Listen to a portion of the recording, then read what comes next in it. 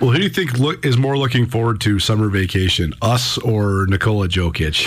Last night he was so funny after the NBA Finals ended. I think maybe Jokic. He seemed like he was out. It's a compelling case study. The business angle here on Nuanez Now. Justin Angle joining us here on this Tuesday, coming to you from Studio 49 down here early morning on your Tuesday at the Gallagher Business Building here on the University of Montana campus. Last night, the Nuggets complete their gentleman's sweep in the NBA Finals. Is that what a 5-game closeout is called, the gentleman's sweep? Yeah, and it's amazing how much they just laid the hammer down because Miami stole game 2 in Denver, and everybody's like, ooh, this might be a series, and then not so much. They just won 3 in a row, and it's a great story for a lot of different reasons. We'll get into it throughout the segment here, but Jokic... First of all, it's such an interesting case study because he does have real humility. He shook hands with every single Heat player and coach before he started celebrating. But he also has this, I don't even think it's intentional. I think it's just his way of being. He's so understated, but you can also tell that he has a much more broad priorities than just basketball. But I thought that the man was summed up so much last night in the post-game celebration. He held his child the whole time, and the child was just the calmest child ever. Yeah. She's just looking around, never throwing a fit, never crying, and I'm like, wow, you're just like your dad. You're just the coolest customer disposition. Ever. Yeah. But then at the end, somebody asked him what he thought. He said, hey, we got the job done. Now it's time to go home. Then somebody asked him about the parade, and he says, what? When's the parade? Well, I have to go home, man. I got to go back to Serbia. He's just such an interesting character. He's so different than so many of these American stars. I think that's why it's hard for a lot of NBA fans to wrap their mind around what Nikola Jokic really is. Yeah, we have not figured out how to market this guy at all, right? And I think maybe that is the answer. Like he certainly doesn't fit the mold of a traditional marketing asset, right? Like he has no interest in cultivating a persona. Not trying to make a brand. Not trying to make a brand. He just wants to play basketball well and then do other stuff and doesn't want us to really know about the other stuff. It's not like he's being, intentionally private about those other things. He just has no interest in engaging with the media to promote himself. And it's not out of hostility. I mean, sometimes there's a story there, right? Like when Jordan decided to not talk to the media for a couple of months or a couple of weeks or whatever it was, like that was the story. And it was kind of this adversarial thing. Or like Bill Belichick, how he would trash the reporters during the press conferences. Jokic doesn't do any of that. It's like, I play basketball. That's about it. There's something inherently like private about just like the persona of people that come from Eastern Europe too, right? There's such a cultural thing there, right? He's from Serbia. It just seems like the walk softly and carry a big stick is just such a part of like the culture from that part of the world too. It could be. And I think, that part of the world has been through so much transition, so much just hard life experiences. And, who knows, we might be sort of romanticizing this a little bit, but the basketball could very well be just a game for him. For sure. And I mean, there's a lot of stories of professional athletes from tough upbringings across the whole world. And I do think that sometimes having a tough upbringing actually does ignite you into becoming this driven professional athlete. But I mean, Serbia has gone through a ton, and it's just very interesting. We're going to come back to this because actually, 2 of the greatest athletes on the planet Earth right now are both from Serbia. Right. And neither one gets the fanfare I think they deserve. Maybe that changes now that Nikola Jokic leads the Denver Nuggets to their first ever NBA championship. But we'll come back to the NBA Finals here in just a minute. But you and I, and I guess originally Ryan Tutel, have been doing this here segment, I think, for close to 4 years now. Coming up on that, yeah. And you and I have been doing it for more than 2, just the 2 of us. And probably the gift that has never stopped giving in terms of the overlay between business and sports is the emergence of and the existence of the Live Golf Tour. I think that they've stolen our fodder now, because now the Live and the PGA is merged. We're going to have plenty to talk about as this merger continues, but just your initial reaction to the news last week, this was jaw-dropping to me. Yeah. I certainly was shocked by it. I think my initial kind of hot take to you was there must be something really damning in Discovery that the PGA Tour did not want to come out, right, in this lawsuit that they had filed. For sure. And were pursuing against LIV and some of the other parties involved. That often happens in these lawsuits. Like the parties involved realize, like, oh yeah, this discovery process could reveal X, Y, and Z, and put our people under oath. And the scope of a deposition is often beyond the scope of what happens in what can be in the courtroom, but it gets entered into discovery in the deposition. So yeah, that could be a problem.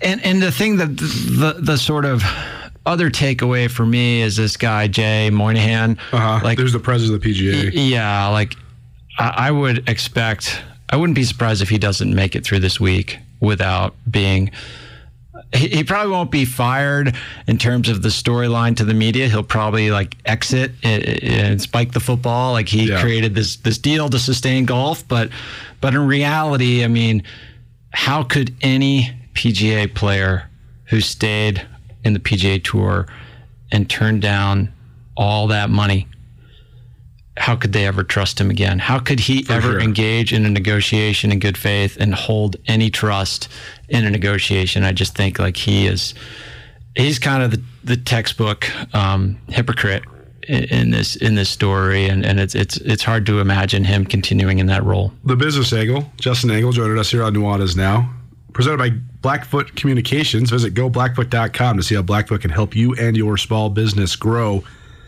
Yeah, Monahan, when LIV first emerged, he basically wrote this scathing letter saying, if anybody that's involved in the PGA touches this thing, you are banned for life. You will never play professional golf again. It is over for you. Then all these guys jumped. Then the PGA basically folds multiple times in standing up for these things, lets all the LIV guys start playing in the majors that they oversee. And then in the meantime, guys like Rory McIlroy and Jon Rahm are out there as the face of the PGA, trumpeting this cause, saying, we're not going to the LIV. And then it all falls apart. I mean, if I was Rory McIlroy, I would be so mad. Absolutely. I would be so furious at this guy. Yeah, and you build that objection to going with LIV on some of these principles of human rights, right? That was what they were building their argument around, that the Saudi money was tainted and so forth, and wrapping themselves up in the flag and all these moral principles. And at the end of the day, none of that mattered to Monahan, and these other athletes like a Rory McIlroy, who knows how much, these virtues are important to him. Maybe they are, maybe they're not, but he and others chose to position themselves as leaders of the PGA players based on those virtues. And when those get uncovered as meaning nothing, I mean, that has to have deep personal resonance with these folks. And I don't think they could engage in any kind of good faith negotiation again with Monahan. I do find it interesting. We often debate what does the history of the game, no matter what game it is, how much does that resonate with modern athletes?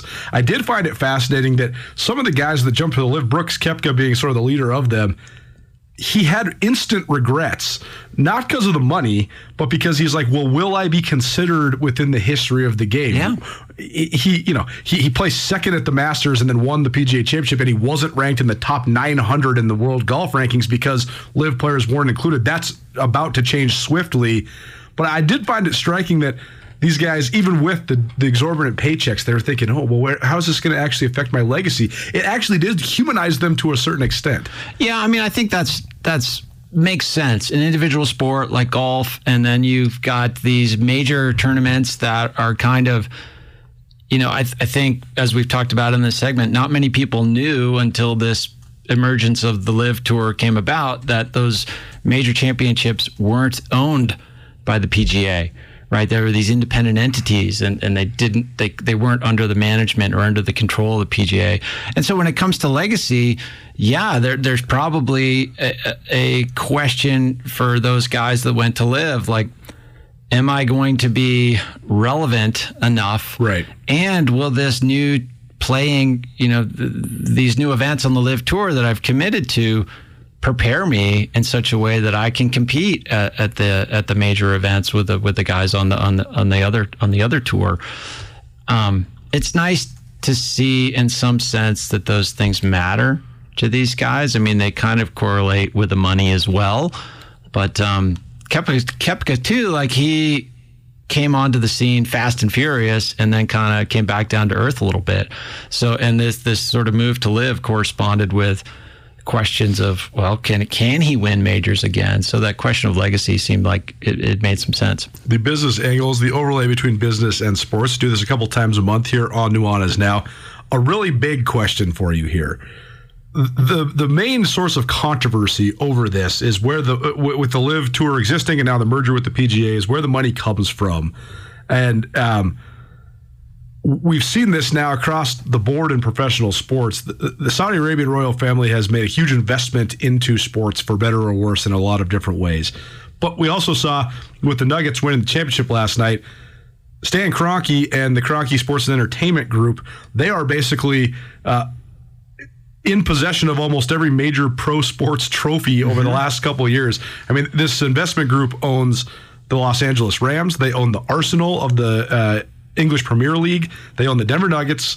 They own the Colorado Avalanche. They own the Colorado Rapids of Major League Soccer. They own the Colorado Mammoth, who's the Major League Lacrosse champions. And they own all these different things.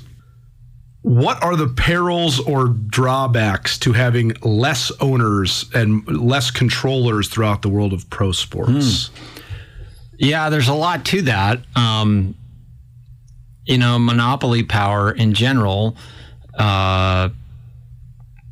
gives customers less control over price, right? Like the supply is controlled by one entity, and they can set prices essentially, and consumers have no choice where to go in the marketplace. We see that with utilities in many ways, like cable providers, et cetera. So you as a consumer have little control over the product and the pricing and the experience and so forth. But in sports, I'm not so sure it works in the same way. Right. Fewer owners. It consolidates power, but these sports leagues in general sort of operate as monopolies already. And that's why this was such a fascinating deal. You could, as a business professor, you could teach a business class on antitrust and monopolies through the lens of the LIV and the PGA. Like, what happens when a nonprofit has a monopoly over a certain sector of business and then a for-profit competitor rises up, and then the court case that comes from that? I mean, it's almost like a business law class. Yeah, and the law is it's complicated here because you've got entities that span geographies, right? It's not just United States law, it's international law, and what laws apply and what principles apply, and what is a nonprofit in this world when you're talking about like a quasi-government entity like the LIV Tour, right? And then the where the money comes from question, I think muddies the waters. Whether or not LIV needs to be profitable is kind of irrelevant, right, in terms of whether it's legal or not, right? And then these sports leagues, they kind of have, like, it's been talked about a lot, like Major League Baseball is the antitrust exemption and some of the other leagues as well. And so, the leagues themselves kind of have monopoly power, or historically have had monopoly power. And then within the leagues, should the owners be considered competitors, or should they be considered colluders? Right. Or collaborators is probably the better word. So there's some strange dynamics in these markets that the markets aren't efficient and don't some of the normal rules of monopoly and economics don't apply in the same ways in professional sports. Well, it is so interesting when some of this stuff trickles into like the larger world. Like when Al Davis tried to move the Raiders initially, and that was one of the landmark antitrust lawsuits in the history of America. It was precedent setting, and he had eventually won and was able to move the Raiders. So I don't know. This is going to be interesting to say the least, to see how it all plays out. I still just I grapple with. I actually thought if the PGA Tour and LIV were to exist as opposed entities, that in certain ways would be the best thing ever for golf because it gives you character building. Sure. It gives you the good guys and the bad guys. That's what America loves. I just got done watching the American Gladiators documentary, which, by the way, you should watch. It takes like 3.5 hours long. Okay. But the first half is like a trip down nostalgia lane, and the second half is like, this is like some crazy mystery of who created this thing. It takes a weird turn, but it's very good. Okay. But I mean, there was a moment in time, early 80s through like, I guess I'd say mid to late 1990s where the dichotomy of good and evil was basically the number one goal of all entertainment, sports or otherwise, in America. And this had an opportunity to sort of have that, for better or worse, for the PGA and the LIV. So I'm so interested to see how they move forward now after they've merged. Like what emerges as the priorities? On one hand, I think the guy's argument that they're going to get paid rather than having to earn their money is good for sort of the stability of the sport, but it takes away a lot of the chance of the sport. There's just a lot here. I'm just so interested to see what they actually say for a tangible agreement moving forward. Are they going to reinstitute cuts or not?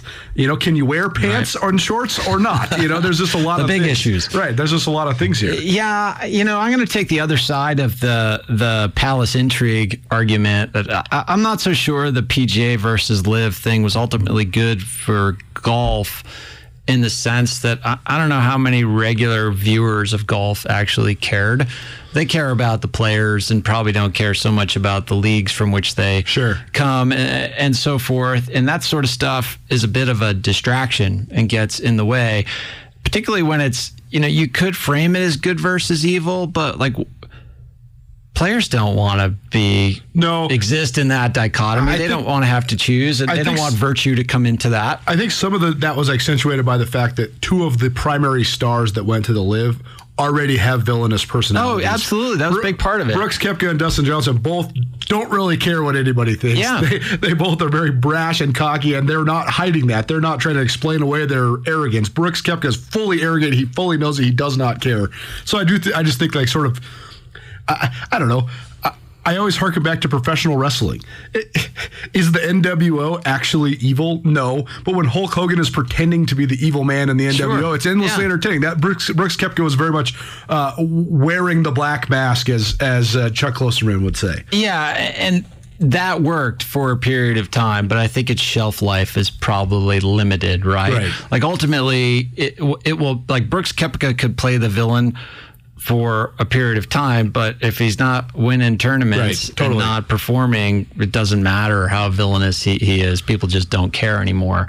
Back to this monopoly thing. I mean, I've been thinking about the Stan Kroenke ownership group. Yeah. And, the question I ask from a business perspective is what set of skills, what set of business expertise can sort of cross boundaries across sports to enable this type of success? Because it is a unique form of success across different sports categories. For sure. To put this in perspective, since this Kroenke Entertainment Group rose to prominence, the Los Angeles Rams won the Super Bowl 2 years ago. Yep. The Colorado Avalanche have won 2 Stanley Cups since they took over in, I think, 2017. So 2 out of the last 6, basically. The Denver Nuggets won their first NBA championship ever, and they've been a franchise for 47 years.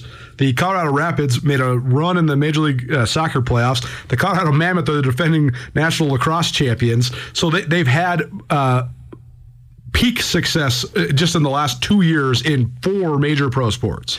Yeah, and it's not through some new approach to marketing the franchises and the personalities within those franchises. We were just talking about Jokic. Like, he's not somebody to build a marketing campaign around. So to me, it's less about like how they're uniquely generating revenue. It's like, how are they uniquely winning?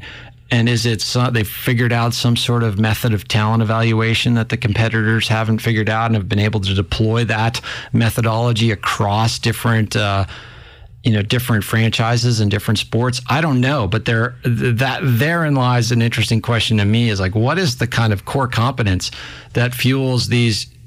First of all, is there a core competence or a core unique set of skills that allows these various franchises to operationalize success across very different sports and very different competitive landscapes and different financial markets as well. Well, it also helps to be married into the Walton family fortune. The founding family of Walmart is, Ann Walton is Stan Kroenke's wife. So having access to that sort of capital also helps in terms of defining any sort of strategy. Yeah, I'd agree. I'd agree with that premise. However, that marriage has been, they were married in 1974. Well, right. So they've been married for 50 years. Right. So this isn't an overnight success. They've been at it for a while. Totally. And sure, access to capital is a big driver of success in a ton of businesses.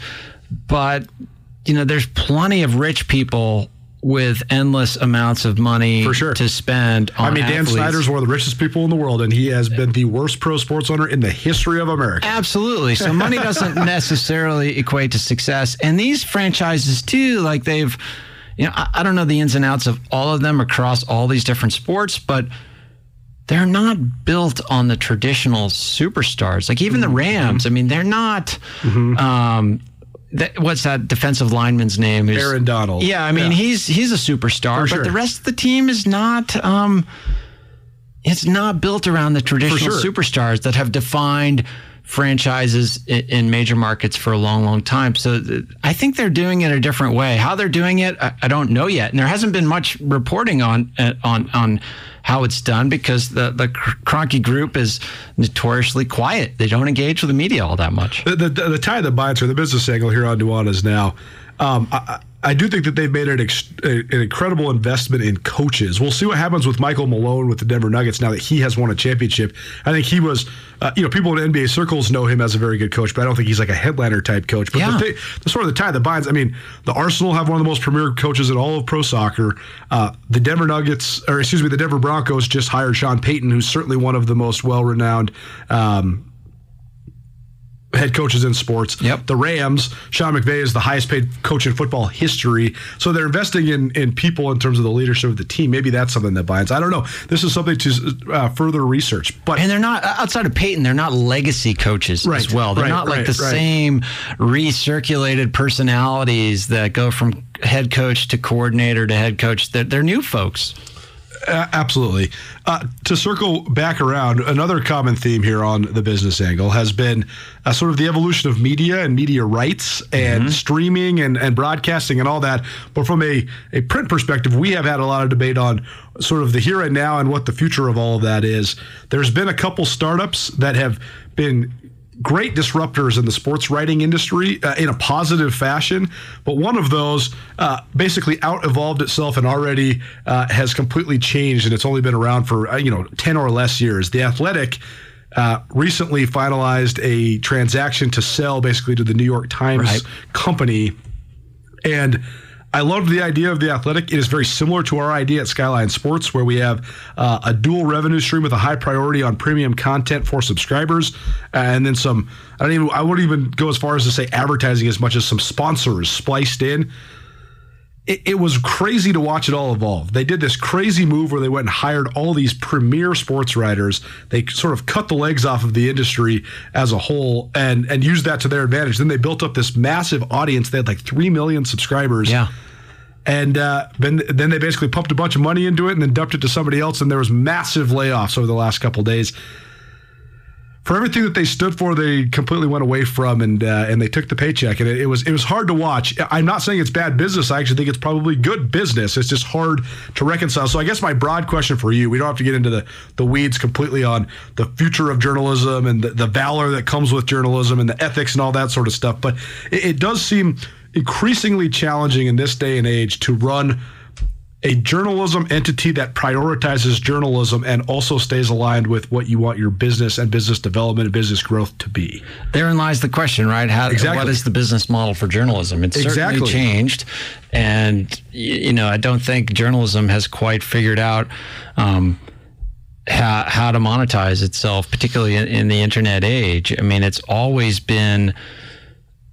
It seems like the advertising model is the original sin of journalism. And what are the alternatives? Is it some giant, deep-pocketed benefactor? You look at the Washington Post, and the Washington Post has done really amazing work under Jeff Bezos, right?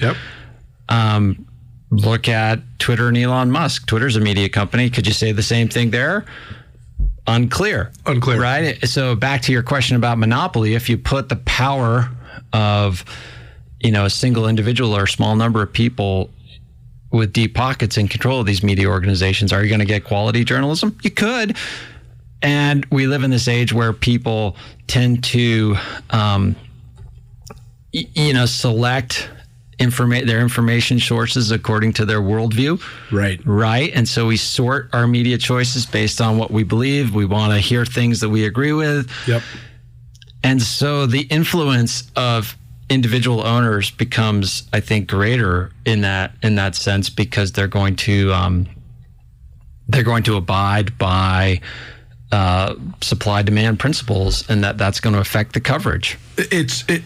We go through this all the time at Skyline Sports and here at ESPN Radio too, because if you're running a purely a business and your main objectives are business oriented, then you're always going to make decisions that go in the face of holding up this ethos or this sort of romanticized version of what journalism should be. And I don't know what the answer is. I really don't.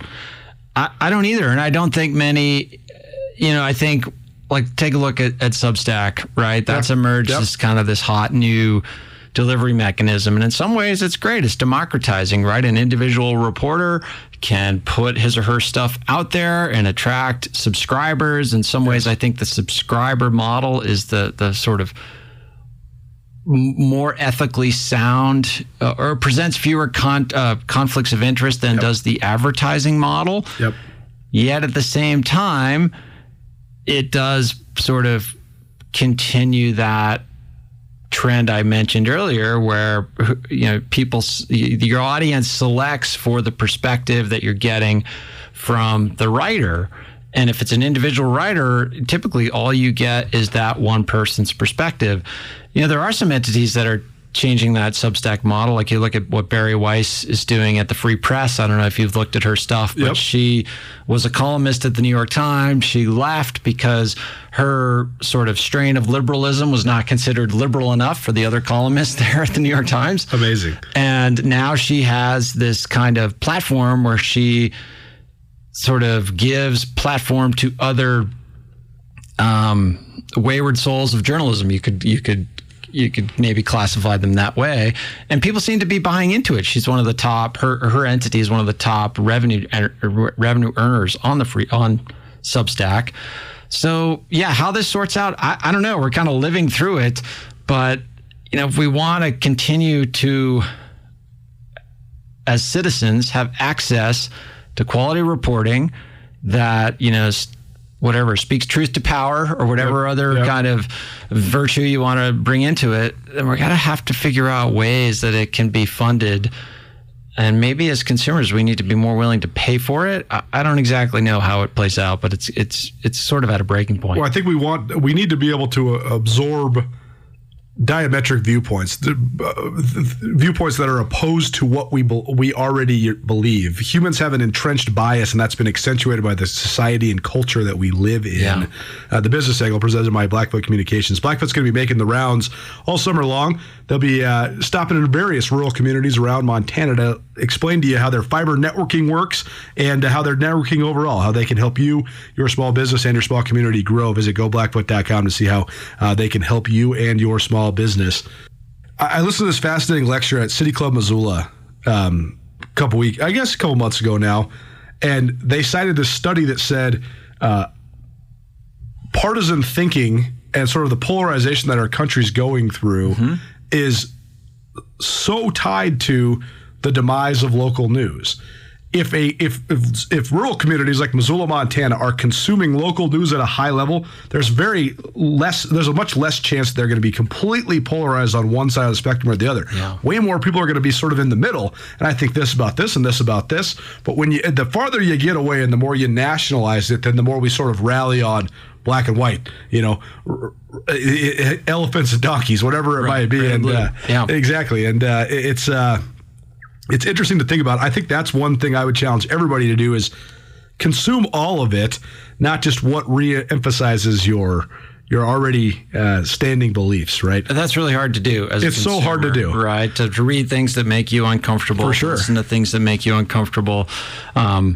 And I do think you're right. Like the decline of local news, the consolidation, and just the disappearance of so many local outlets has really forced people toward national outlets, and that further separates us because these national outlets push the national narratives, and if everybody's kind of consuming that as their primary source of information, that they miss out on the coverage of the stuff that's actually affecting their lives in meaningful ways. The stuff happening at the city hall, at city council, all those sorts of things are much more influential on our daily lives than stuff happening in Washington. The last thing I'll say, I could talk about this forever. Yeah. We will certainly talk about this again. But the last thing I'll say on this is there's sort of this cultural phenomenon where if you're super engaged in your community, that people think you're a weirdo, like that you're wearing a tinfoil hat or something. Like I go to all these clubs and stuff, and a lot of my friends like make fun of me, like, "What are you doing? You trying to run for mayor?" I'm like, "No, I just want to know what's going on around me." I mean, I don't know if you noticed, if you own a house in Missoula, your property taxes go up a lot every year. I'd like to know why. Yep. I want somebody to explain to me why. If it's a valid reason, that's fine. If it's not, I'd like to argue about it. That's what,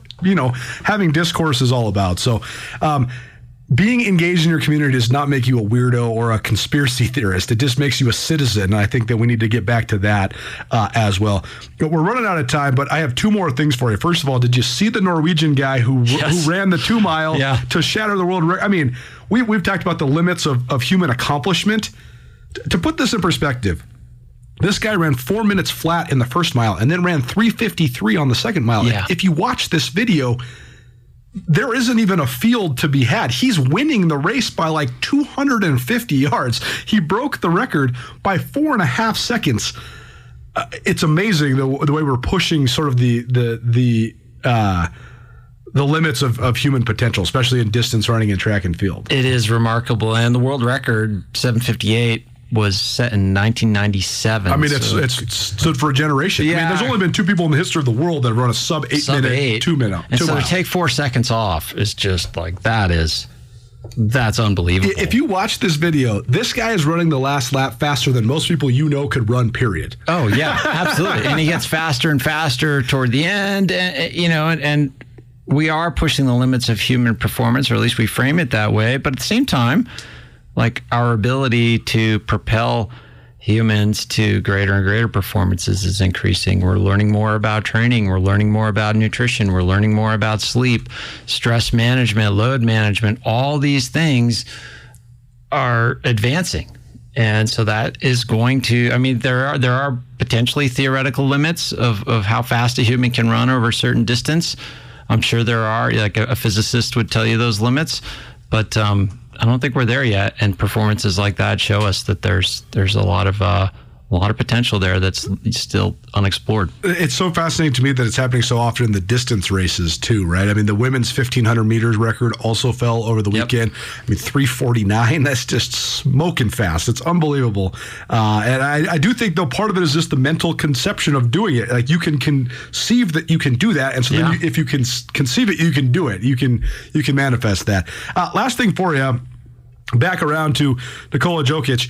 Novak Djokovic also won the French Open over the weekend. Yeah. I find this amazing that, I mean, the country of Serbia has like less people than the city I was just in. I was just in Chicago on Sunday. I mean, Serbia has like 6.6 million people. Yeah. It's crazy to me that seriously, you could argue that those 2 guys are 2 of like the 5 or 6 best athletes on the planet right now. It's remarkable. It's amazing that they come from such a small country. It's also remarkable to me that, I mean, Djokovic now, it has truly solidified his legacy as one of the great tennis players of all time. He had the misfortune of being in the exact same time period as Roger Federer and Rafael Nadal, probably the 2 biggest stars in tennis history. He's never had a chance for his star to shine bright, but now he has this chance to sort of own it. I just find it interesting that these guys now have accomplishments that are objectively undeniable, and yet it still seems that people aren't glomming onto them like they would a Federer or a Nadal or anybody that wins an NBA championship. Well, Federer and Nadal had this very interesting rivalry. Like, for sure. Such different games, such different personas, and they were at their peak at pretty much the same time and doing it in different ways. Djokovic was sort of the foil to that story. Like, is this annoying guy that showed up and started beating these guys, that interrupting their rivalry. For sure. And he's never really had a natural rival. He's just been better than everybody else. And so, and not particularly interested in promoting himself as well. So he's another bit of an enigma there. And you know, how much longer does he last? Does he last to a point where Federer and Nadal are completely out of the sport, and maybe some young gun comes in and a new rivalry is established in the latter part of Djokovic's career? We don't know. But yeah, what we're seeing is pretty amazing on the tennis court. 23 Grand Slam championships, which is now alone as the all-time record, more than Nadal or Federer or Sampras or Borg or any of the all-time greats. So I hope people can appreciate it, because Djokovic is peerless. He's unbelievable. Yeah. The Business Angle here on Nuanez Now. Every other Tuesday, it's presented by Blackfoot Communications. Appreciate Blackfoot for all their continued support of all the various things that we got going on here at Nuanez Now. Appreciate Justin Dangle for giving us time every couple weeks. These ever-evolving stories are fun, man. I can't wait to follow up on all this stuff. Yeah, me as well. Look forward to the next one.